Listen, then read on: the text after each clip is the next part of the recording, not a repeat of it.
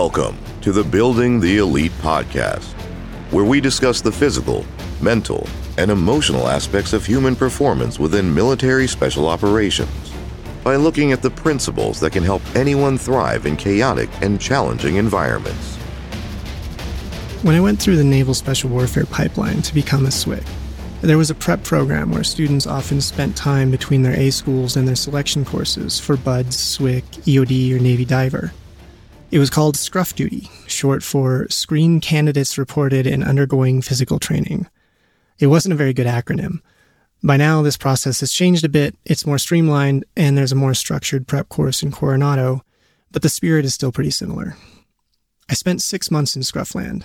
It was basically a long series of workouts.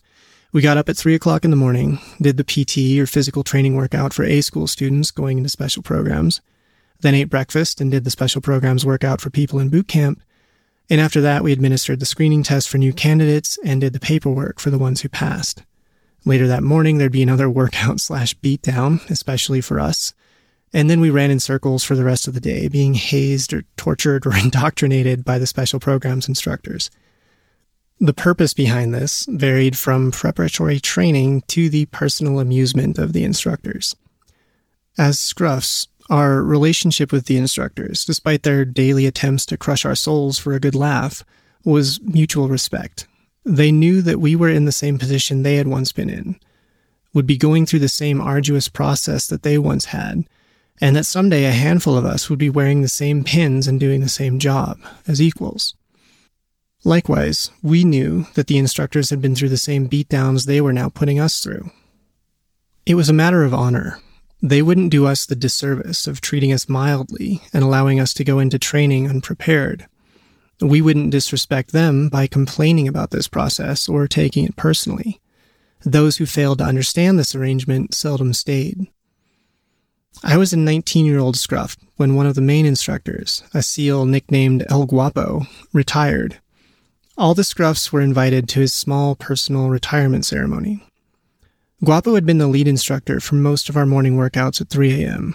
He could terrorize hundreds of students at once, and we had all had our commitment tested by his face-to-face tirades that followed any misstep or sign of weakness. He was also a valued mentor and patiently guided most of us through finding our way into special programs. At his retirement, after a few speakers stepped aside, El Guapo took the podium and gave a short speech. He spoke to his family and fellow instructors, and then turned to the scruffs and addressed us. He cleared his throat and paused. I could see the muscles in his jaw clench. All of you, you will have your Waterloo. Each and every one of you, it doesn't matter how good you are. He stopped again, and the jaw muscles flexed, relaxed, and flexed. His eyes welled with tears. He continued, "Something is out there waiting for you, and it will completely destroy you. The time will come when you don't think you can possibly go on. Please, please don't quit. It will end, and you can make it to the other side. Just don't quit." Those words stuck with me for years. In a way, they were sort of a North Star around which I organized my mental focus and my training. I knew that no matter how fit I got, how fast I could run, or how many pull-ups I could do, I would face this moment with nothing left. The instructors in Scruffland had no problem breaking me physically, at least in the water. Most days, if I was in the pool, I was on the brink of consciousness. After the first workout on pool days, I usually couldn't walk up more than one flight of stairs at a time. It was a much more level playing field out of the water, but they could always call for another round of sprints or start our push-ups over at 0 as many times as they needed. The goalposts moved as often as they had to. All this time, I kept Guapo's advice in mind. I knew that what I was practicing in these workouts didn't have that much to do with burpees and flutter kicks.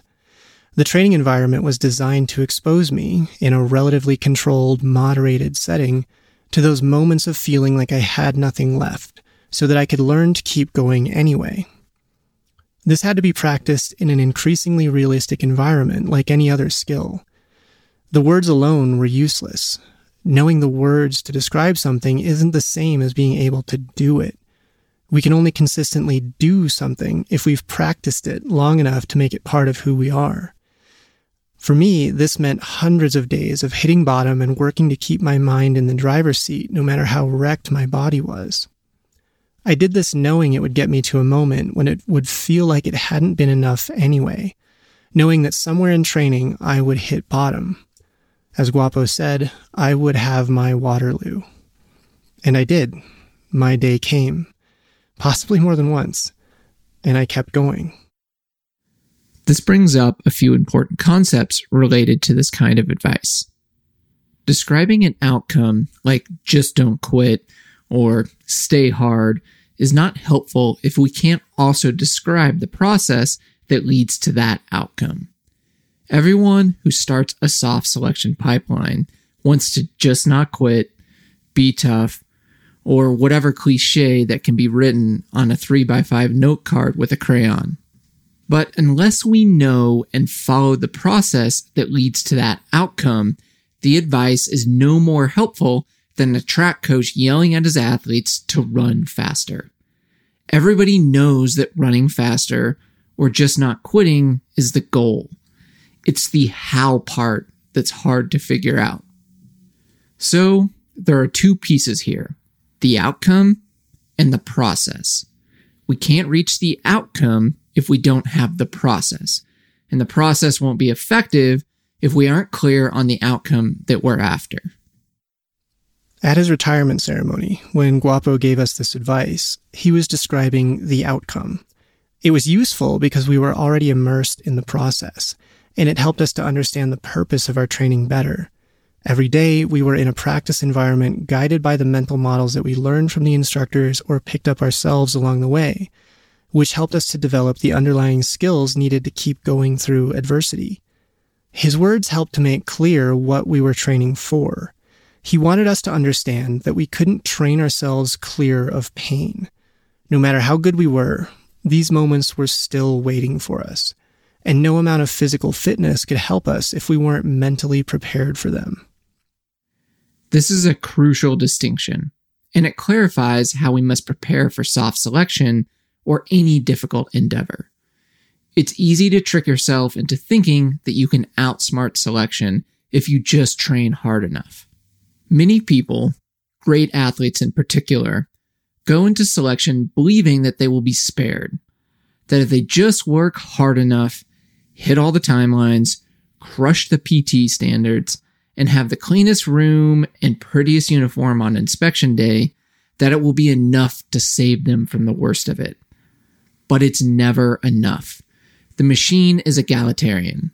It is designed to break everyone. This was Guapo's point. It doesn't matter how good you are. You must know and expect that you will, at some point, hit rock bottom. You must train for this and plan to move forward through that moment. The skills you have at that moment will be those you practiced in the years leading up to it. Don't be so arrogant to think that you can prepare well enough to avoid this reckoning, or it will catch you unprepared, and you will become another statistic. As Guapo told us that day, and as just about every special operator will echo, the only thing that ultimately separates the people who make it through from those who don't are those three words: just don't quit. Developing the ability to do that, the skill of just not quitting, is a knowable, trainable, sequential process. It doesn't just happen, and it's not something you're born with. You know it's something you've practiced doing, just like squatting a barbell or cooking an omelet. If you want to learn more about the components of that process, check out our book, free resources on our site, in particular, everything under the mental skills section of our articles, or check out our training app, where alongside your workouts, you'll have a daily mental skill practice that builds over time.